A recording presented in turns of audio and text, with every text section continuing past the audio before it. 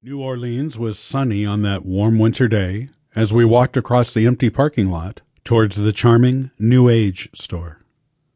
I felt excited, aware that I was facing the unknown, facing something that aroused my insatiable curiosity. Little did I suspect that the entire course of my life was about to change.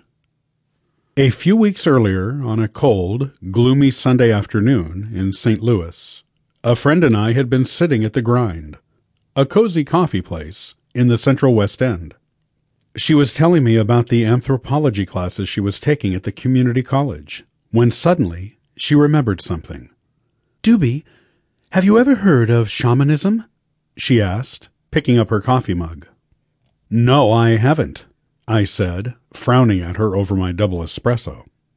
"I'm going to an introduction to shamanism workshop in New Orleans in about 3 weeks' time," she explained. "I'd love for you to come along. I'm sure you'd enjoy it. We could stay in a hotel and head back home on Sunday night. I love going to New Orleans, mainly for its great fresh seafood." "Okay," I said. "I'll go with you, on one condition. We have to have dinner at my favorite seafood place, the Pelican Club. I have been craving their fresh oysters, delicious shrimps and scallops in a lemon and butter sauce, finished off with steamed lobster."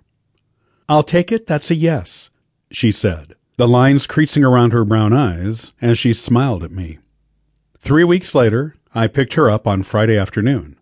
As we drove south along the I-55, passing through Memphis, I turned to her and said, "By the way, what is shamanism? I don't even know how to spell it." "I don't know," she said, taking me by surprise. Did she not know what we were getting into? "It was this little red leaflet here that sparked my interest." She pulled a piece of folded paper out of her coat pocket. "Okay, I'll read it at the next rest area," I said. As it turned out, the leaflet didn't reveal much. Its explanation went over my head, and I wasn't intrigued at all. Traveling south to Louisiana was heaven.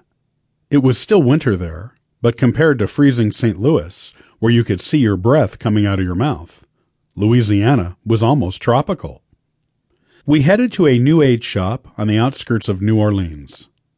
On Saturday morning, after a light breakfast at a nearby restaurant, we left for the workshop. After a short ride, we parked in the vacant parking lot of a shopping center and walked towards the New Age shop, an old double-gallery house standing in the shade of a marvelous oak tree. The building had broad balconies across the front facade at both levels, supported by round, tall columns. Each level had wide windows that looked like eyes, allowing lots of natural light into the house. The door to the store was open.